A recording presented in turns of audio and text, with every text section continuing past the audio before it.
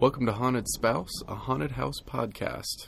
I'm your ghost host, Ben Casey, and this is my haunted spouse and co-host, Laura Casey. Hello. Today we're going to be talking about the 1959 William Castle film, House on Haunted Hill. Laura, why are we going to be talking about the 1959 William Castle film, House on Haunted Hill? Well, I'm glad you asked. One of the things that led me to wanting to make this podcast in the first place is that I wanted to trace the genealogy of the haunted house archetype. I noticed that House on Haunted Hill was often referenced in later haunted house movies, though I'd somehow never heard of it. I was particularly interested when I noticed that it came out the same year that Shirley Jackson published The Haunting of Hill House, 1959. Concurrently, a third haunted house classic was in development, the Haunted Mansion attraction at Disneyland, so I thought this would be a good place to start. All right. Well, this particular film starred Vincent Price and Carol Omart as rich, eccentric hosts who invite a group of supposed strangers to spend the night in a haunted house, offering each guest $10,000 if they survive the night. In theaters, this film implemented Castle's Emergo technology, which involved swinging a skeleton through the theater during a corresponding scene. Also of note, this is the first film to star Skeleton, a human skeleton model who has his own IMDb page and 22 credits. Can't sneeze at that. Mm-mm. That's 22 more credits than I have. He doesn't have a nose. Aw, womp womp. Also, spoiler alert for the 1959 William Castle film, House on Haunted Hill. So, if you have not seen this film yet, and you do not want it spoiled for you, go watch it now. It's public domain, so real easy to find. This has been your warning. Here we go. The film opens with some talking heads, is that right? Literally. Yeah, literally talking heads. Yes. They are floating in darkness. Any thoughts about that effect? A little bit like Madame Leota, speaking of the Haunted Mansion. It's a little bit like that effect, kind of a translucent head. Not 100% sure if they're doing it as like a projection or if they did like a partial exposure or something. But yeah, very first thing we get after some nice screams is... Oh, I almost forgot about the screams. Yes. That to me was genuinely the scariest part of the movie. Yes. I don't know what that says about me, but there was something about... So it opens on pitch black darkness, and it opens with a woman screaming, and it's a great scream. Yeah, very good one. But what's disconcerting about it, because I think a lot of films probably have opened like that, is that it stays dark for maybe 30 seconds. It's a long time. It stays dark. You hear these sound effects of moans and clinking chains. Yeah. I think there's a creaking door. Yep. And it's just long enough to be disconcerting because you're expecting the quote-unquote lights to come up, and they don't. And something about having that main sense that we use, vision, cut off, really leads you to feel vulnerable in that moment. So I actually felt like that was really well done. Well, and also, you know what I'm realizing now kind of got me as well with that was it happens during the title card. And this being a film from 1959, I was kind of expecting to have a long, potentially slightly musical title card where we go through the title and maybe a little bit about who directed it and things like that. But instead we get just the title and then scream. Yep. So I think that kind of added to the suddenness of it. Just jump right in. Mm-hmm. Yeah, so we get that, and then all of a sudden... You're taken right out of it. We get our first character, Watson Pritchard. His head, translucent head, floats into view and gives us some exposition. To be fair, it's pretty standard haunted house exposition. Yeah. It really sets up for... it's a really beautiful, large mansion... that was inherited from his brother. Yet at the same time, there was this horrible murder that happened, or a double murder, I think, that happened to his brother. He tried to spend one night at the house after he inherited it, and he was barely found alive at the end of the night. So that definitely kind of sparks Sets your the interest. tone, yeah. And sets the tone. And that feels very classic to me. Yeah. And then his head floats away, and It's pretty cheesy. At least from a modern lens. Yes, that's going to be kind of the theme for a lot of the special effects in this film. I imagine that they were decent for the time, although I do know William Castle is known for his B movies, so I imagine these probably weren't. I believe the Wikipedia article said that this movie was noteworthy for its use of carnival props. So that kind of frames about what we're looking at. Mm-hmm. But yeah, so Pritchard's head floats away and is replaced with the head of Vincent Price, who plays eccentric millionaire, which is almost funny now, Frederick Loren. Yeah, and I thought he did just an amazing job throughout the entire film, but especially in this opening monologue. The monologue is given as exposition to set up this whole, it's a dinner party, or I guess it's not even a dinner party. There is no food served, which was an issue, in my personal opinion. It is a fancy party, I suppose, a small exclusive party that he's holding. But at the same time, he also says you to bring the audience into the story. So it's in the second person. This millionaire is inviting you to come to his home. And I believe he says that you have until midnight to arrive, and kind of gives an overview of the terms, which don't remain consistent throughout the movie, because at this point he says that if you don't survive the night, the $10,000 will be given to your next of kin. But then later in the movie, he actually says that if you don't survive, then the $10,000 will be split among the rest of the surviving attendees. So, which for some reason then nobody points out at that point that could have been motivation for someone to murder the other guests. But we'll get into a little more about the inconsistencies. Yes. It just doesn't seem like consistency was a priority. Yes. Definitely an entertaining film, but not too much care given to internal consistency. Yes.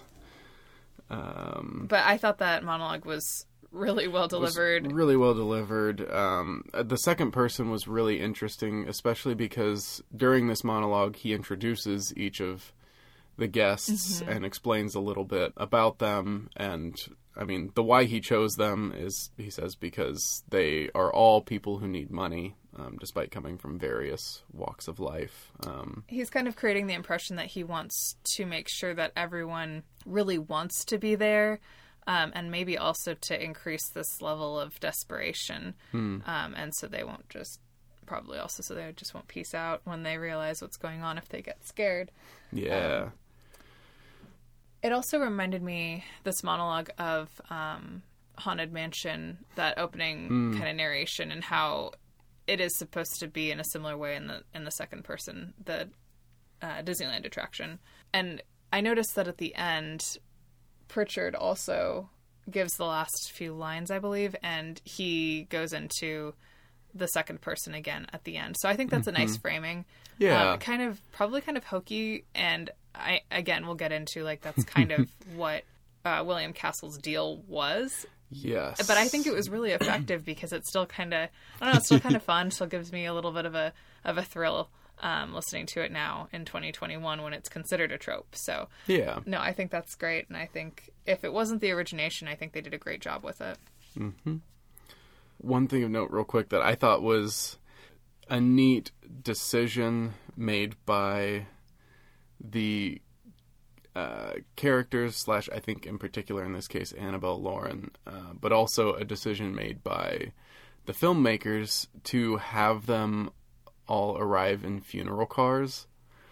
I don't know. I thought that was cool, both on the meta level of the writers thought to have them come in that way, and also on, like, the character level of the characters thinking, like, oh, this would be kind of a fun little tone setting feature, I guess, to have them show up in hearses. Definitely quite macabre. Very macabre. I think if we're splitting hairs here, they said that there was a hearse, and then following True. Oh, the yes. attendees arrive in funeral cars, Funeral cars. means something.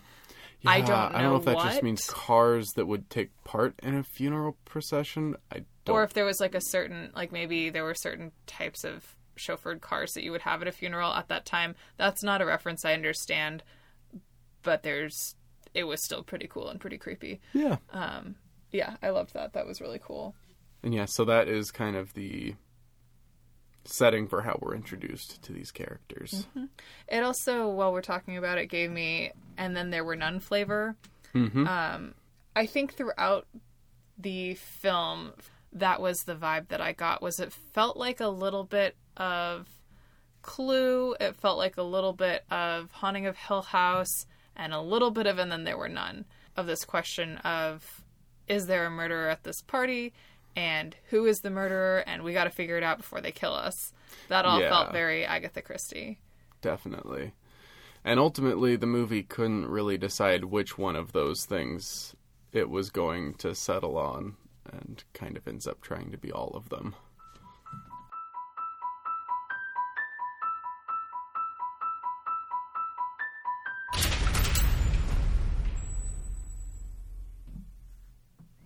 So the first attendee we're introduced to, other than Watson Pritchard, who, again, is the person who owns the house but has not stayed there for more than one night. Mm-hmm. So he is technically an attendee. Frederick Lauren, Vincent Price, is the host. So the next attendee we're introduced to is Lance Schroeder.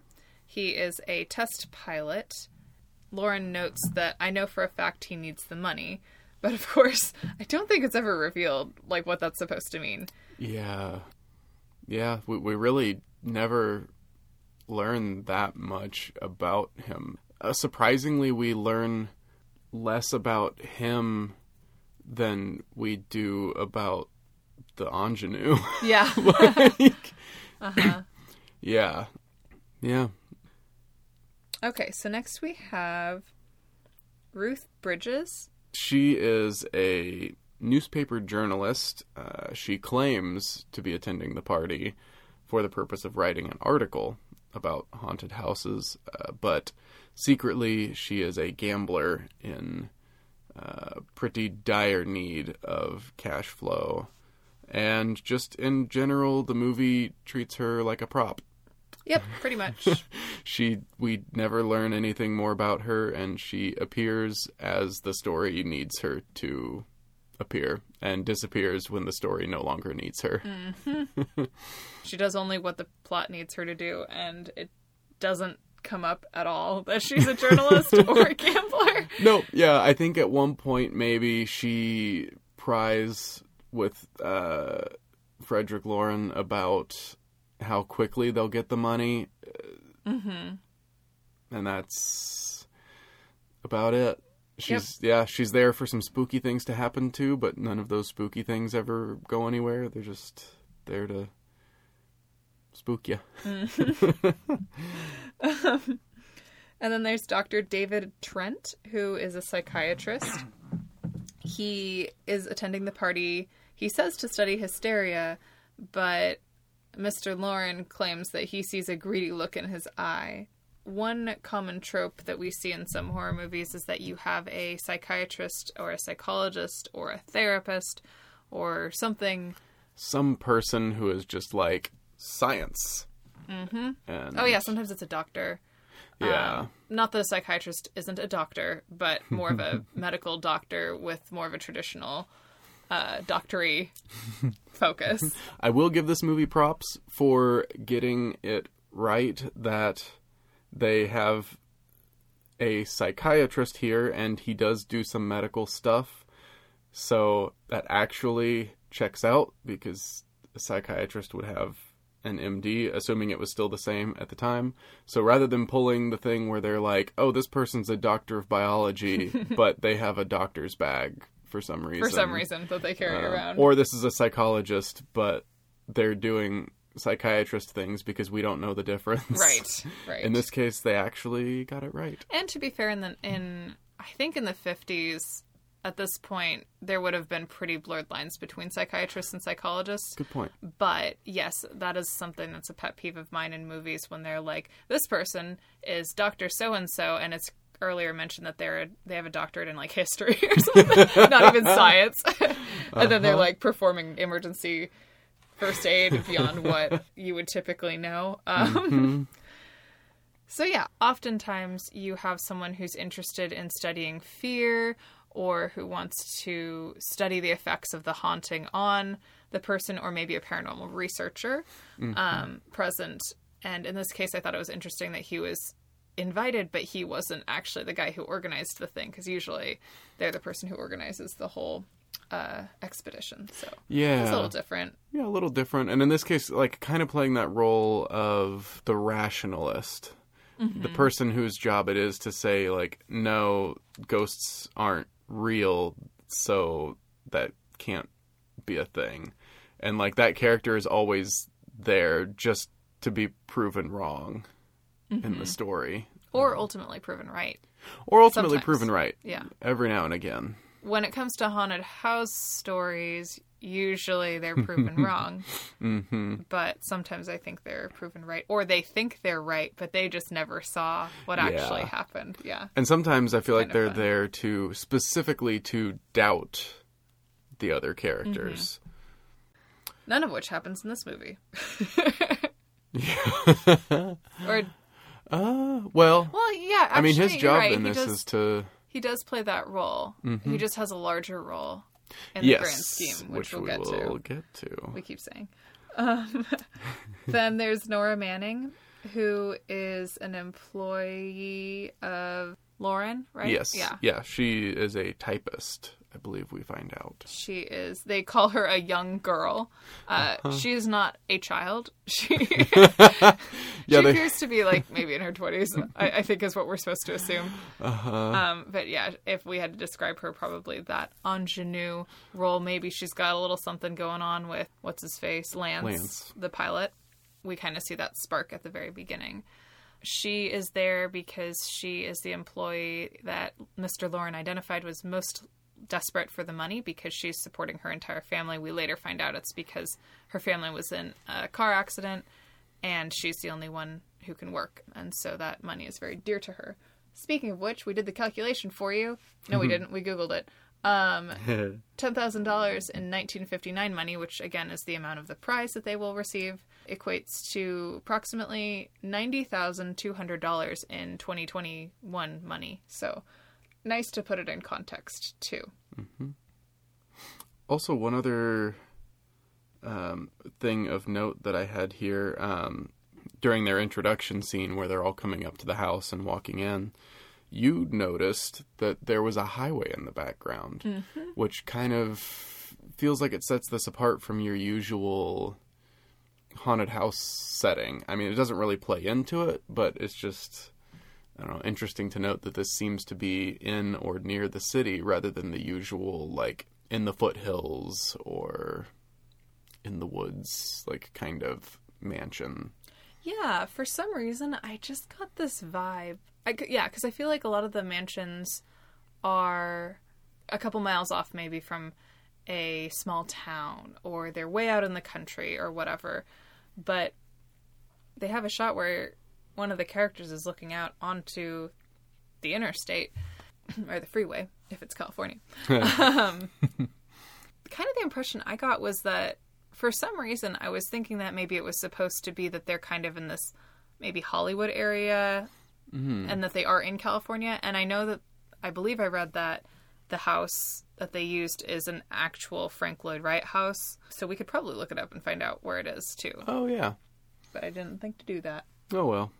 So that actually brings us to the next thing I wanted to kind of talk through was the house itself. At this point, as in any haunted house movie, you've been introduced to all the characters, and now we're going to have this scene where you see the house for the first time in all of its grandeur as you come up the drive. And this one was a little different than what I would be expecting. Note that you can see from the outside that there are bars on all of the windows. My note is, why? I would like to know what the story is as to why someone built a mansion and then put bars on all the windows. This does not make sense to me. And we speculated a little bit yesterday. And I think my best headcanon I can come up with is that Mr. Pritchard was so freaked from spending the night in the house that he or somebody else previously elected to put bars on the windows to try to keep the spirits in. Yeah. Because the other odd thing is that there's apparently only one door. It is huge. It is made out of steel. It's heavy. And it apparently locks such that if you're inside, you can't get out, which is the opposite of how doors normally work. I think they mentioned something about it almost being like a vault door. Yeah. Or a crypt. Yes, that's right. And then... what was it? Oh, Mr. Pritchard is like a coffin, as though it's this like huge revelation, which is a strange comparison to make, but I suppose that he's right. Coffins don't have doors, so yeah. Pritchard says a lot of things. We'll get into that. Yeah, he really has all these moments where he thinks he's dropping the mic, and it doesn't quite land because it doesn't quite fit in with what else is going on. Yeah. Also, interesting thing with the house reveal, and maybe this is more a thing of the times, I'm not sure. Whereas normally, like you said, we kind of will get like a panning shot up to the house or something like that, where the house comes into frame and it's this big moment. But in this case, we see the house in that very first scene where we get Frederick Loren's head. It's imposed over an image of the house. And so the house really doesn't get that much of a spooky intro. Entrance with pizzazz, yeah, if you will. An entrance with pizzazz, if you will. I mean, later on we get a few more shots of it that maybe kind of fall into that category, but the initial reveal is not like what you would see today, where seeing the house is in and of itself a big deal. Mm-hmm. Well said.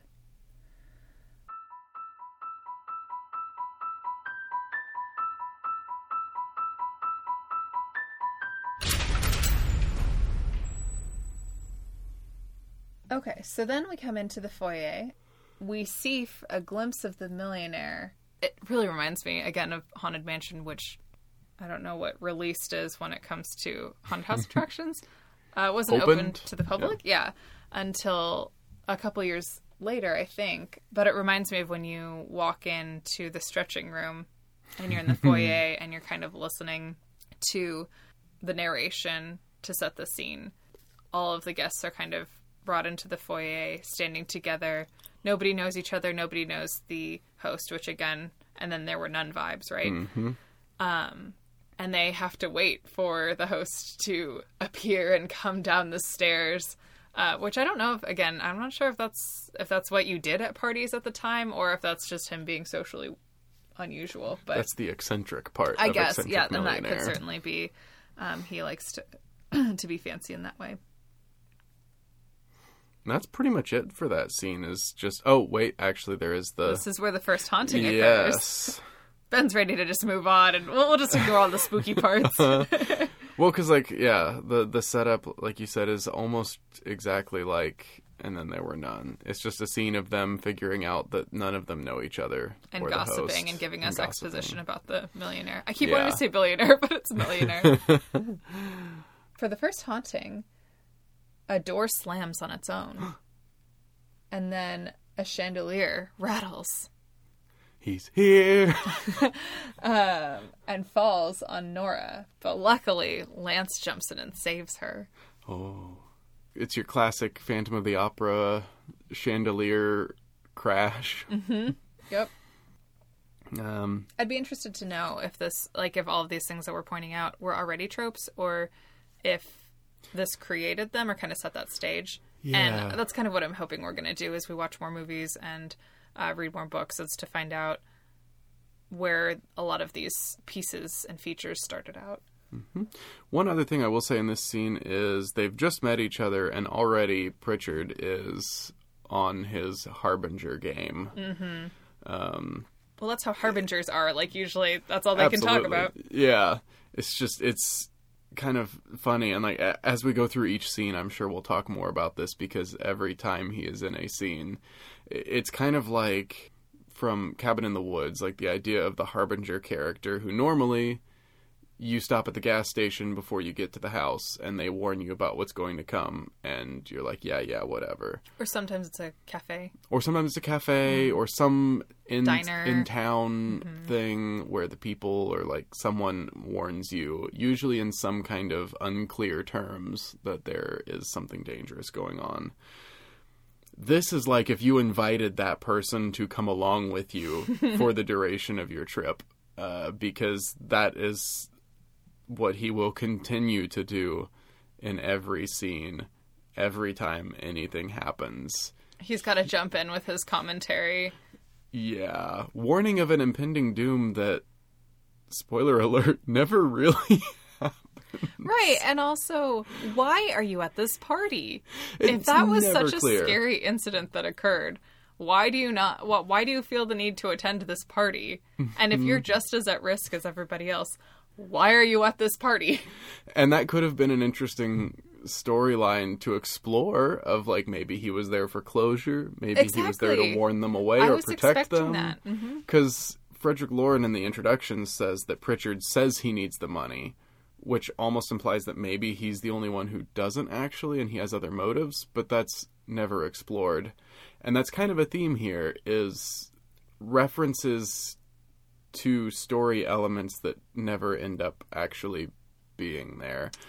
And I think some of this is probably a product of this being a William Castle B-movie, where he wants to spook you as many times as possible. He doesn't want to tell you a coherent story.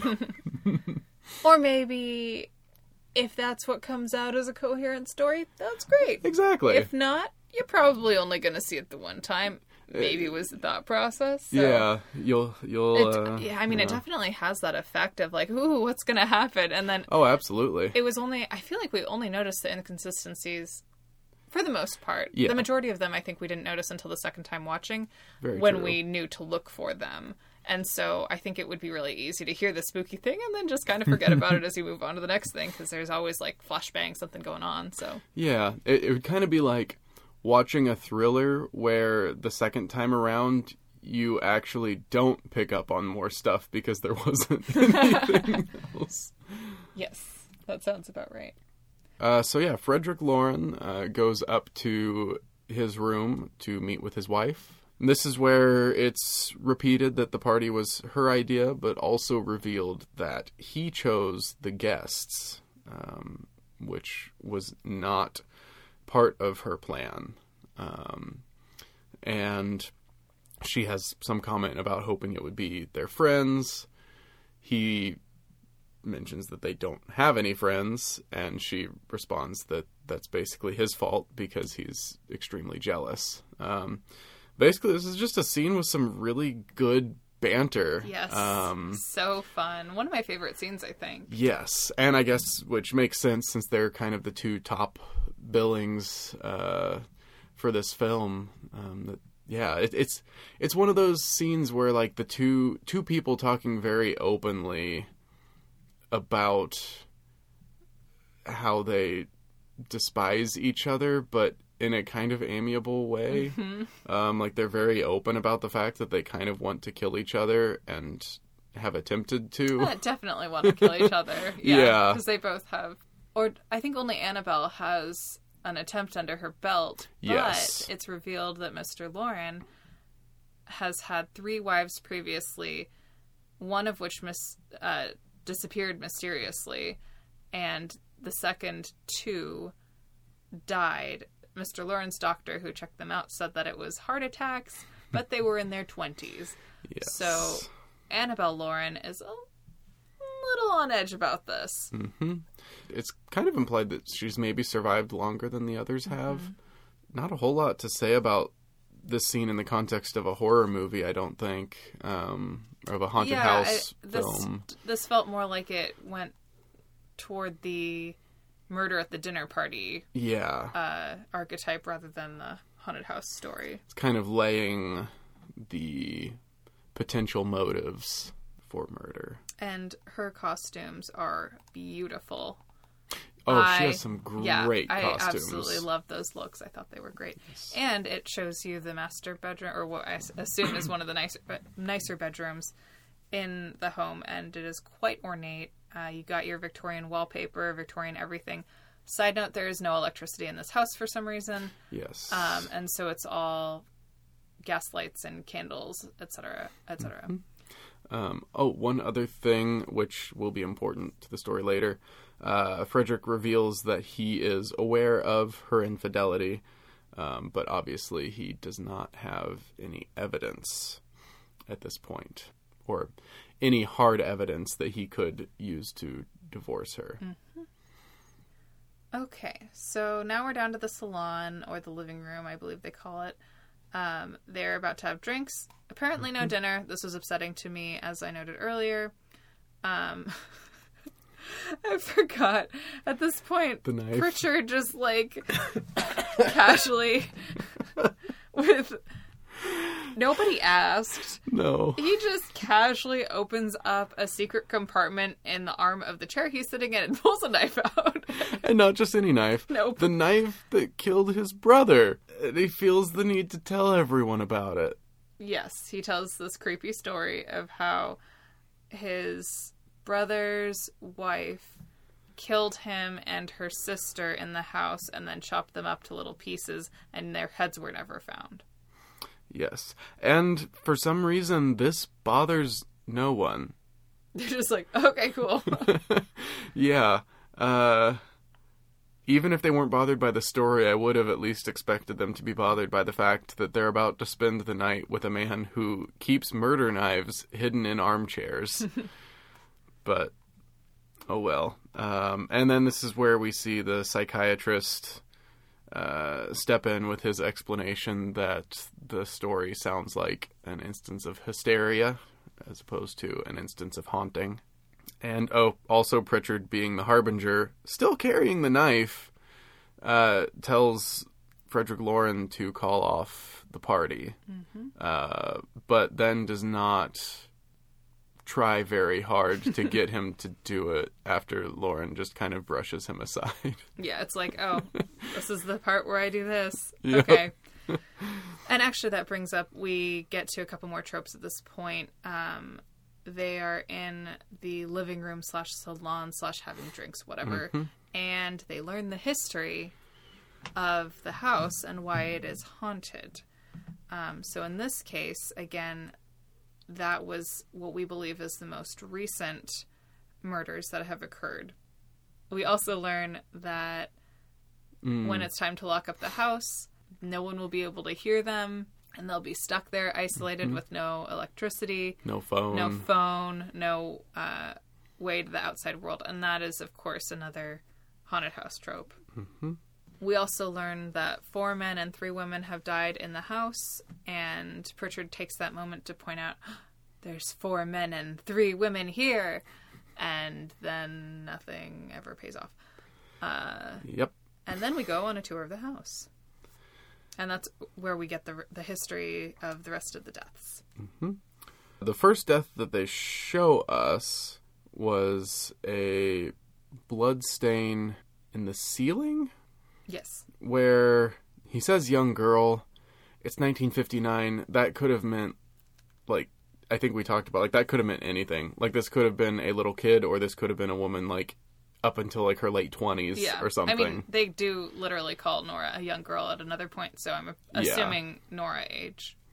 And so all we have is Pritchard's account, and he says that she was killed by something that seemed not human, presumably implying, the ghosts that haunt the place. And while standing under the bloodstain, Ruth Bridges gets some blood drops on her hand, which causes Pritchard to exclaim, "It's too late. They've marked you." Nothing will end up happening to Ruth. Literally nothing. Nothing. I have in my notes, Ben is exasperated. I am. It just... If this were a different movie, this character would be played for laughs, but they keep trying to play him for spooks.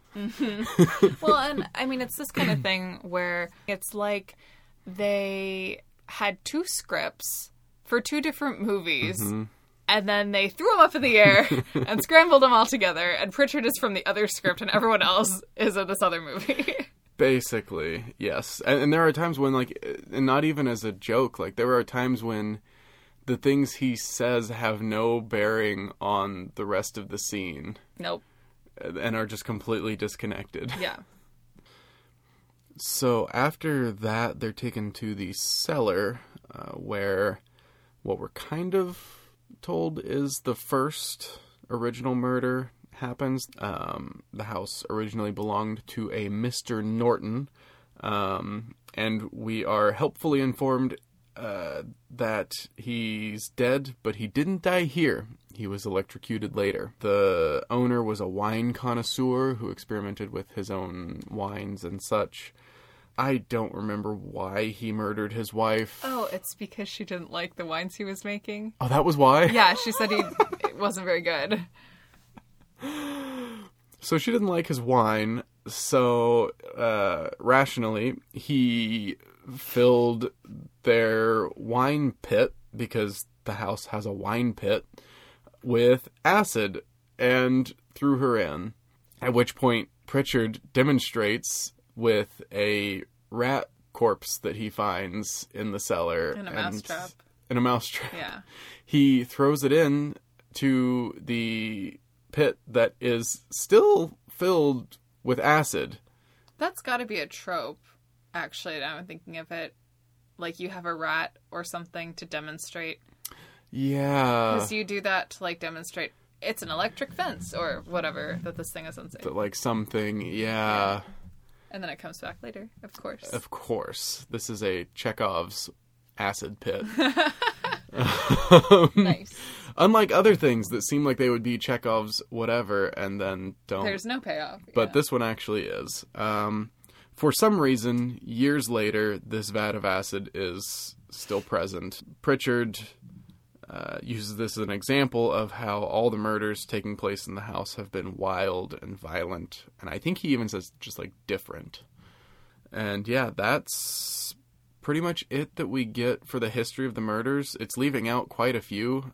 For instance, we're only aware of a single man who's died there. All the women are accounted for, but we don't know anything about the other 3 men who have supposedly died, which implies there's maybe some more history. Maybe they just picked numbers that lined up with the number of guests and didn't bother to think through the rest of the history of the house when writing the story. You decide. Maybe they just died of natural causes. Yeah, maybe they died of natural Although I guess causes. that goes against what Pritchard just told us, so. But then most of the story goes against what Pritchard tells us. That's so. true. So, the rest of them file out to go back to the salon. But on their way out, Lance kind of positions himself to be able to keep Nora back, closes the door to the stairs so he can speak privately with her. They do a little exploring. They find a couple of closets. And then Lance finds a third one that he wants to go take a look in. The door slams on him on its own, and Nora is left alone in the wine cellar. At this point, an old woman in black appears, rolls in and rolls out. Yep. I think she was supposed to be floating, but it definitely seemed like she was on wheels. Mm-hmm. Also, the gaslights dim. Oh, thank you. Mm-hmm. The way that this was shot felt very classic in terms of you see the heroine looking very fearful, but you can't see what she's looking at. And then it cuts to the scary thing, and then it cuts back to her reaction, and then it cuts back to where she was looking, and there's nothing there. Well, and even more than that, the thing just, like, kind of fades. Like, she rolls in and rolls back out. Yeah. It to our eyes, it comes out pretty comically. I'm sure it was pretty fun and spooky at the time. Yeah, I'm sure that, at the time that was probably pretty good. Mm-hmm. Nora then runs to safety, looking for the others in the salon, tells them all about it.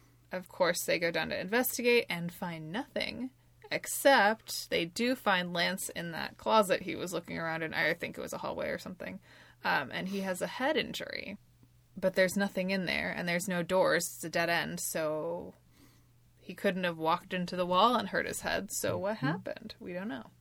Yeah, and at this point, I have in my notes, Pritchard claims the ghosts hit him. Theremin agrees. This film makes heavy usage of the theremin, as it should. Ben's favorite instrument. I'm actually not joking about that one.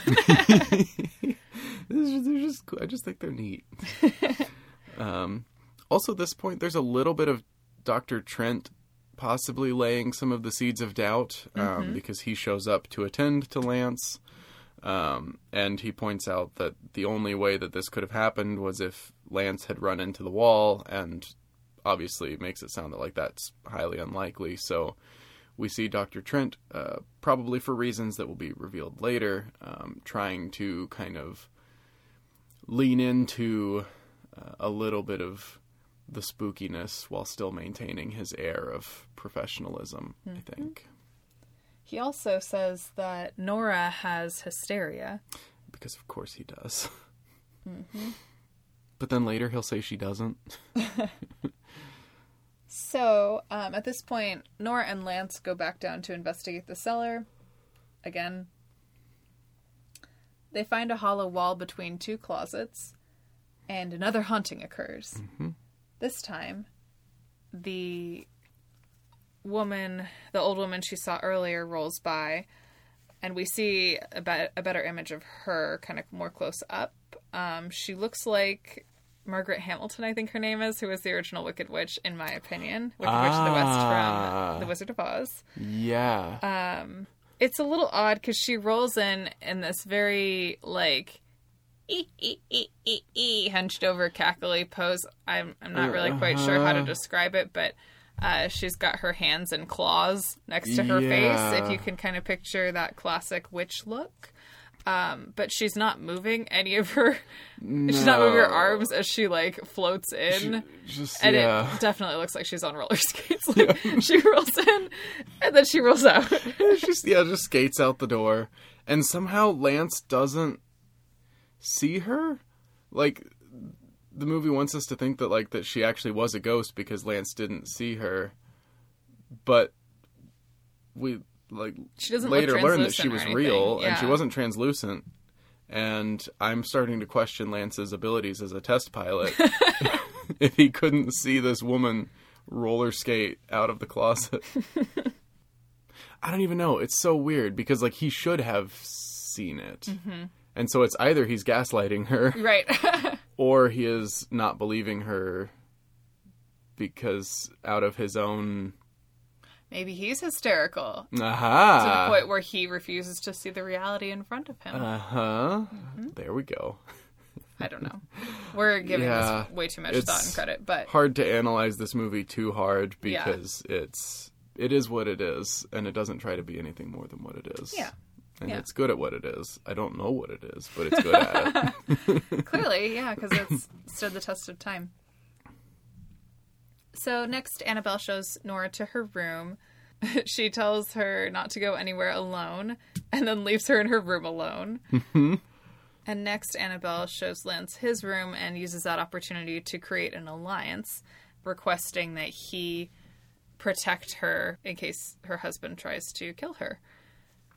After that, we get another scene with the Laurens that's really not that important to the plot. It does have just one quick quote that I have to share, because it might be my favorite line in the movie, where Frederick, speaking about marrying Annabelle, says, "It was rather a mistake," to which Annabelle replies, "You didn't marry me, dear. I married you. Unpleasant, but no mistake." And they just have a little bit more about her not wanting to go down. He gets violent with her and forces her to take part in the rest of the night's events. And then we go back to Nora, and this is when she finds the head in her suitcase. Which we are to assume is one of the two heads of Richard's relatives. Yep, which he said were never found. And yeah, so when she runs off from that, for some reason, she decides to go behind this curtain at the end of the hallway. A man grabs her, says she should come with them, quote, before he kills you.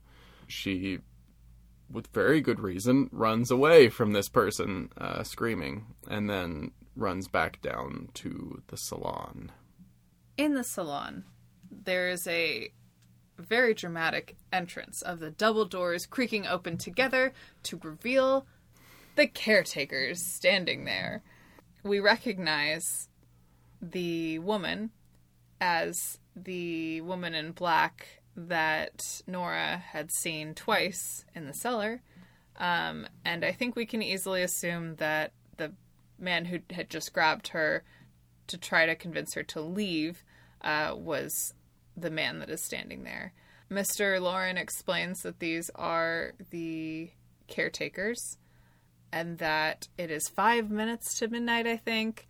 Something And like that, it's their yeah. last opportunity to choose to leave if they wish, but of course they won't get the money if they do because the caretakers are going to close up, and then that's it until 8 o'clock in the morning the next day. Mm-hmm. And then literally after he says this, they realize that the house has been locked up and the caretakers left early, even though they were trying to give Nora the opportunity to escape. Yeah. And she was literally about to say, wait, I don't want to stay. And she did not get that opportunity. That was also, weird timing. Yeah, and Pritchard claims that they never leave early, implying something has happened to them, but again, we never learn what happened. Correct.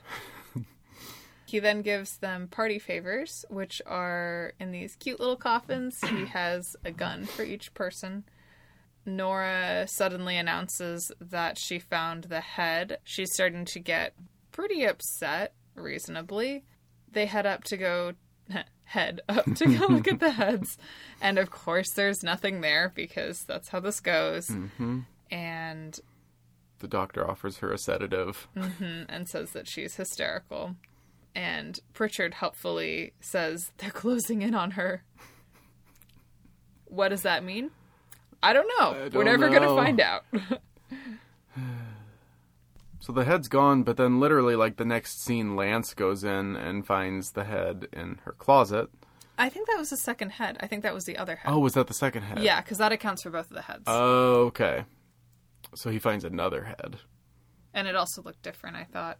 Yeah. Oh, also, so Nora's missing from her room when he goes in. He takes the head to Pritchard, who states, "They've taken her. In a little while, she'll be one of them. This is not true and does not happen." Also, this is another one of my favorite parts. He's holding the head. He strides over to Pritchard and then casually sets the head on the table on his way over to Pritchard, and they don't do anything about Nothing it. is ever done with the head after this point. Nope. Yeah, they go to try to find Nora. They pop into the stairwell just as they see a woman being hanged from a rope. They do that thing where all we can see are her feet and her white gown, so we're not really sure who it is. You're supposed to think it's Nora because that's who they're looking for, but instead, it's revealed to be Annabelle. Dun, dun, dun. Oh, I was going to note, I think this is like a visual thing we see a lot in haunted houses and haunted house stories, is someone has hanged themselves or has been hanged by somebody else in the area of the grand foyer, grand staircase. This is something that happens in the stretching room at Haunted Mansion. Sorry about the Haunted Mansion spoilers. At Disneyland. We also see this in The Haunting of Hill House.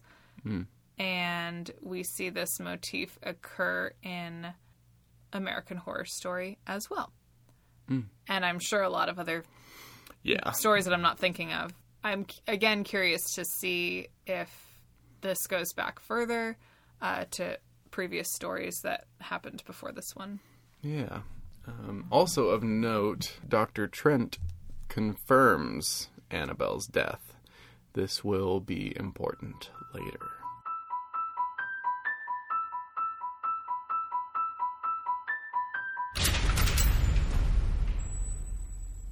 In the hallway, Lance finds Nora, who says she was strangled and left to die in a closet, and she's pretty sure it was Mr. Lauren. Lance leaves Nora in her room and tells her to use the gun if she needs to. I feel like there's often a moment in these movies where the woman who has been having all the hauntings happen to her and who everyone is like, I don't know if it's really real, they put her in a room somewhere with some sort of weapon, and she's like, don't leave me alone, and they leave her alone, and then something happens to her.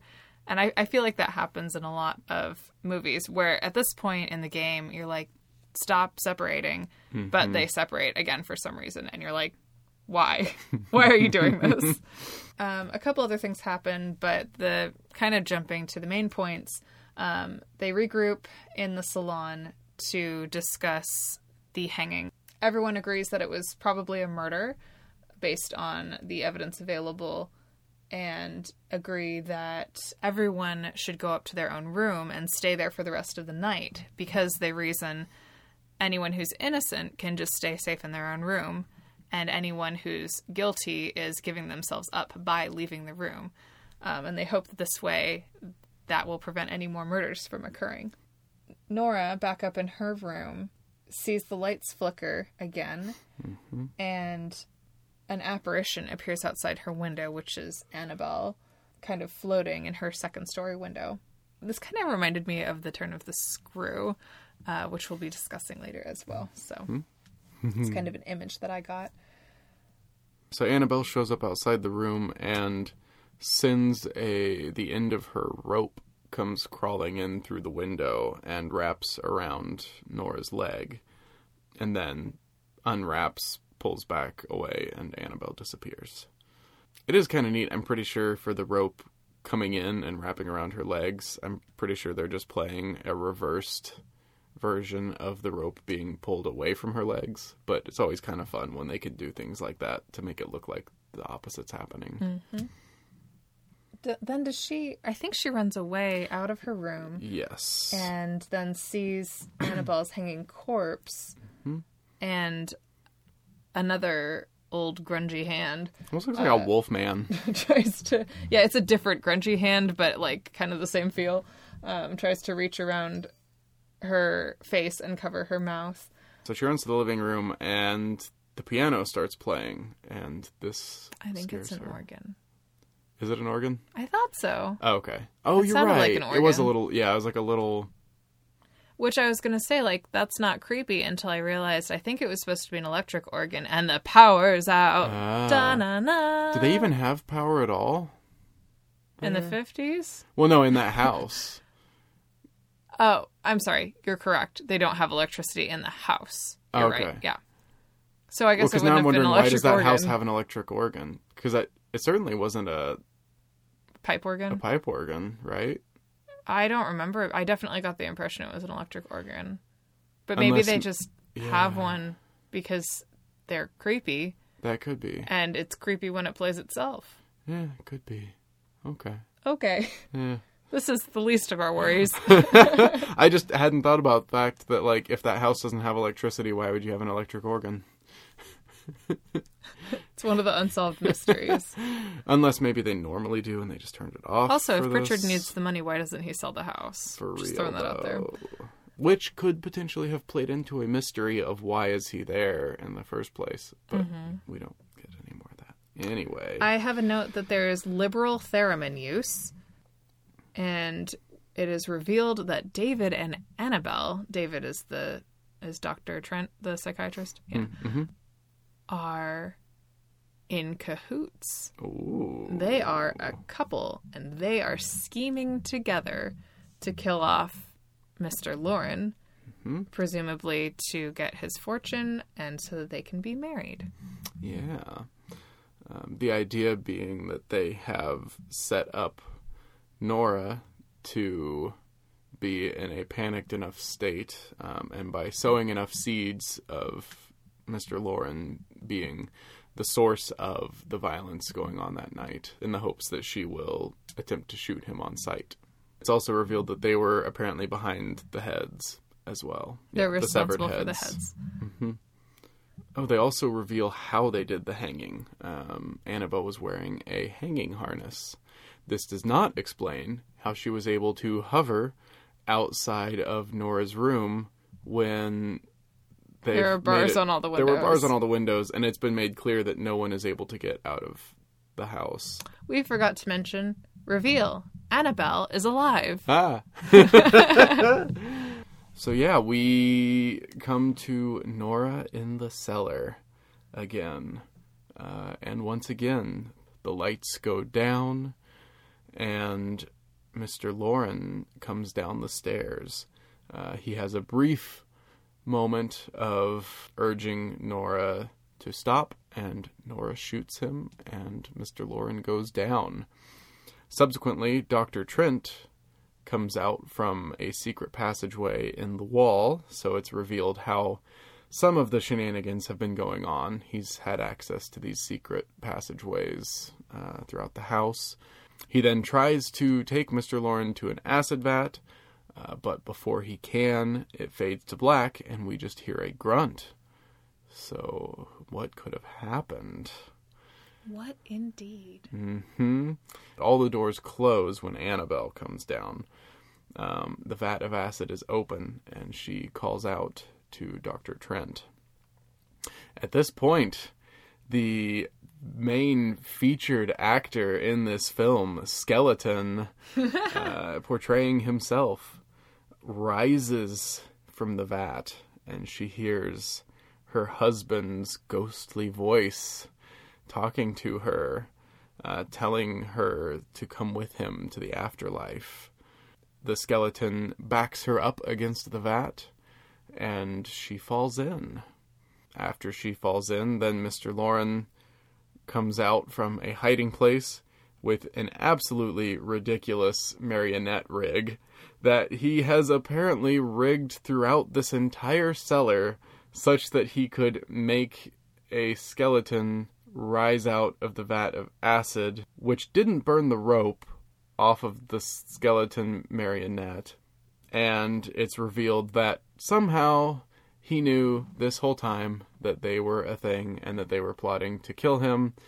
He has one-upped them by loading blanks into everyone's guns and then pretending to be dead, and then successfully killing his wife, but I guess in this case potentially getting off because she tried to kill him first. So, but he's also implied that at this point he's up for whatever justice decides for him, and he just kind of walks off.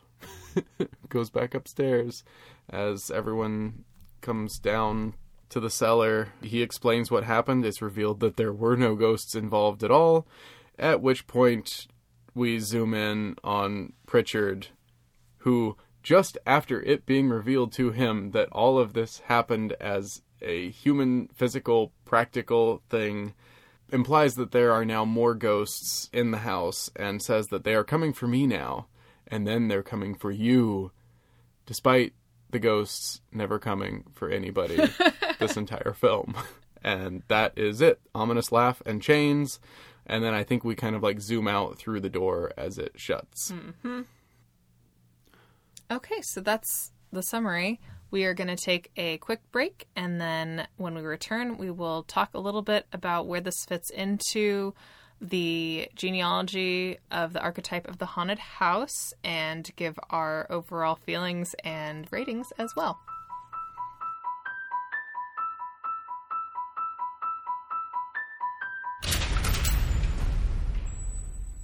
So, Laura, what do you feel is this film's place in the genealogy of the haunted house story?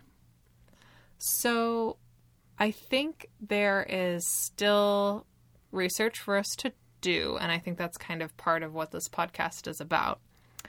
But I think this is a good starting point that I feel like might actually be somewhere in the middle. From my preliminary research, kind of tracing backwards and forward, I can definitely see that there seem to already be tropes, because we see similarities between this and the Haunting of Hill House book that, you know, came out the same year, as well as, of course, Haunted Mansion, like I mentioned earlier.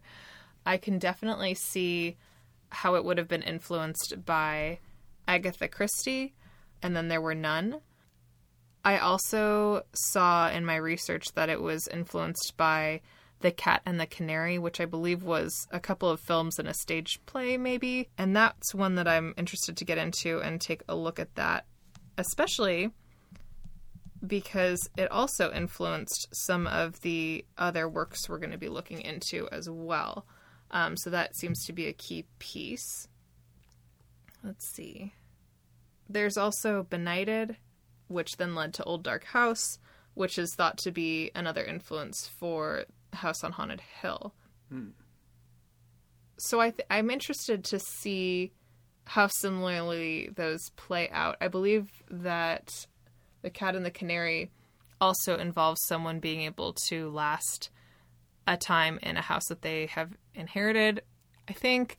And so there's a lot of money at stake in that one, which is a pretty similar device, I think. It certainly carries a lot of those same tropes that we would expect to see. The haunted house is just what you would think of it, at least on the interior. It has all these macabre aspects that are pretty classic. And we know that this was one that was considered pretty influential in terms of William Castle's works. So, and a lot of people saw it, a lot of people liked it, a lot of people enjoyed that Emergo thing, Emergo. I don't know if it was Emergo or Emerjo. Yeah, and so I think for better or for worse, this probably played at least some role in kind of expanding into B movies for the Haunted House movie. Yeah, well, and we also know that, like, Hitchcock was influenced by this film in making Psycho, and from what I've seen, a number of modern-day directors all list William Castle, and particularly House on Haunted Hill and The Tingler, as being very influential on them. So yeah, it's very much a formative work. Well, that's excellent. I'm glad that we got a chance to watch it twice. That was really fun, and it was really fun to kind of delve into the details here and experience kind of a different type of film than I've ever watched before. So I really enjoyed that. So now we're going to do a few ratings. This is on a scale of 1 to 5, 1 being womp womp and 5 being woo. Take that for what you will. Okay. And we're going to have a couple different scales we're going to look at. Okay. So the first scale is going to be spookiness. Whoa. How would you rate it on a scale of 1 to 5 spooks? I think I'm going to give it a 3, and here's why. In a modern context, I think it rates pretty close to a 1. Like, it got me with one jump scare, but all the rest of the stuff, even aside from the dated effects, like, even aside from that, like, it just isn't... We've come so far in horror movies that kind of stuff just doesn't have an impact anymore. However, I feel like for the time it came out, this was probably like a 5 type of deal. Especially if, like, you weren't used to swinging skeletons showing up in your theater and things like that. And just knowing the kind of hype that William Castle liked to build around his things. So, yeah, that's where I get my 3. What about you? I would probably give it... I was going to give it a really low rating because the effects weren't that scary and the story wasn't that scary. But now that I'm thinking back on it, and similarly to kind of what you said, taking it out of today's context, it actually is pretty scary. They genuinely got me at the beginning with the dark and the screaming. Oh, yes, that was the scream. awesome, and that definitely held up. And honestly, it's pretty creepy and pretty macabre. So if I think about the story as a whole and try to remove 2021 me from the equation, and also try to remove the fact that I definitely use picking it apart as a defense mechanism because I get scared really easily. And even today, as we've been recording, I've gotten a little creeped out. When I'm watching the movie, I try to use the cheesiness to remove myself from it so I don't get as scared. But genuinely, it's a scary story. It'd be a scary situation. I have a tendency to insert myself experiencing it as the female lead typically, or the ingenue character, because that's the phase of life I relate to, or at least in my brain I feel like I relate to. And yeah, that's a pretty creepy scenario for either of the young females. So Yeah. The next rating we're going to do is on a scale of 1 to 5 haunts. How haunted is this house?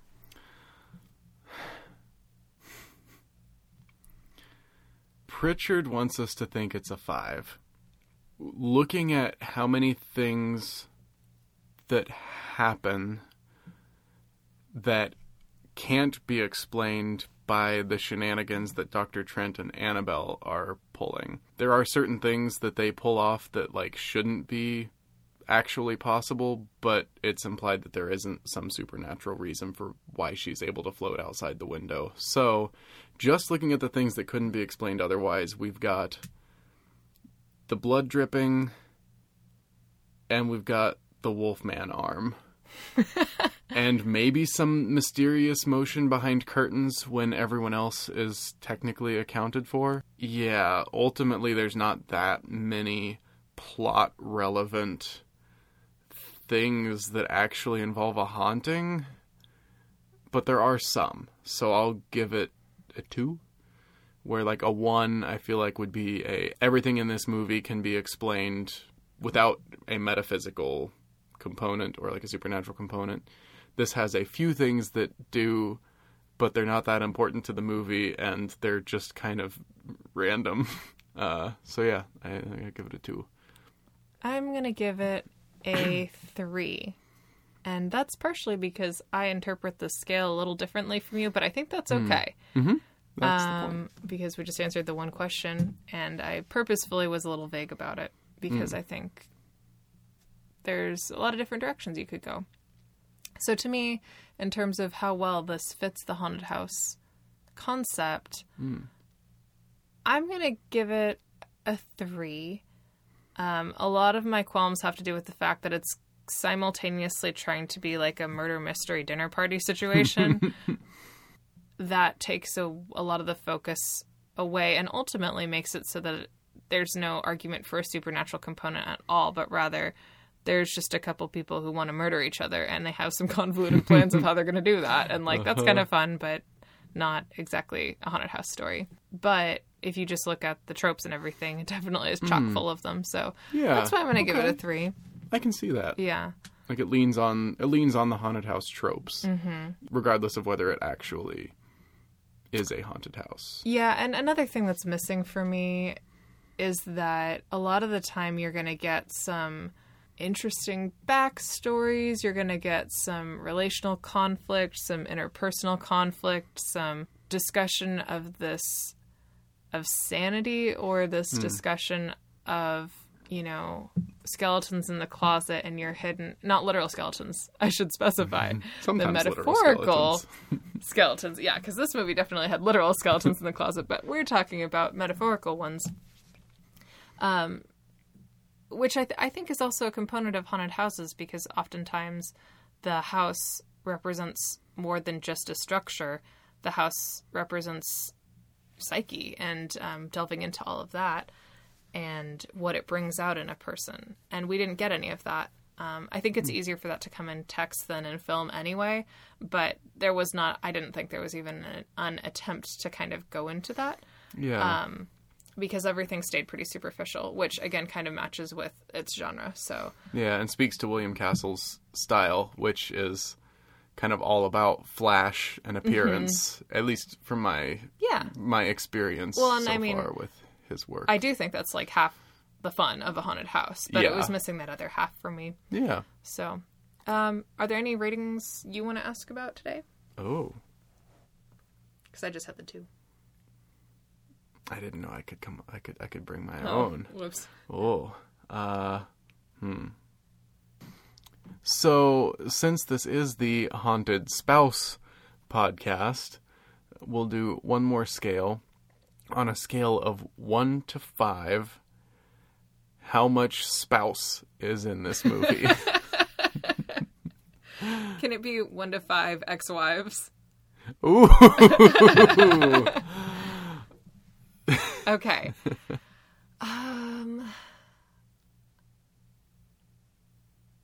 I mean, it was a central part of the narrative. Uh-huh.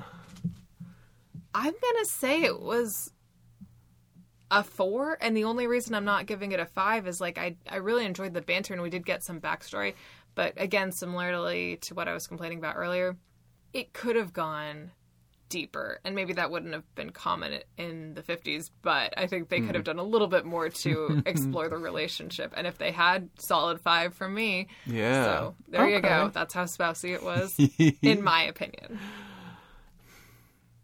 I'm going to give it a 5. Since the spouse relationship is, like you said, kind of the driving force behind the whole thing. They were my favorite characters. Oh, yeah, they're great. Probably because it seems like they may have been played by the two best performers. But they were also both written in a really fun way. Their banter was nice. Also, I mean, if we're, like you joked, if we're counting up number of spouses, we've got that one, we've got his 3 ex-wives, we've got the theoretically soon-to-be spouses, Dr. Trent and Annabelle, or the would-be spouses. And then we've got spouses who died in the house. Mm-hmm. So, oh, and I was going to say, too, based on what little information we have, I think one could make the assumption or infer that that was due to an infidelity situation between when you hear about a woman killing her husband and her sister.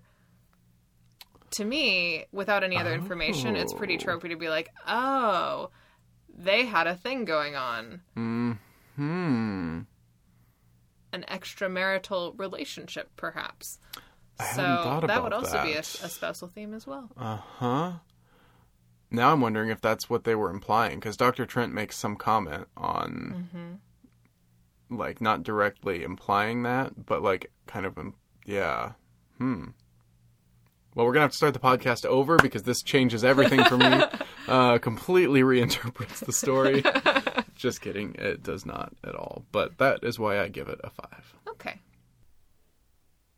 So, I think that about does it for House on Haunted Hill, 1959. Next episode, we're going to be delving into a very well-known haunted house in California. And also Florida.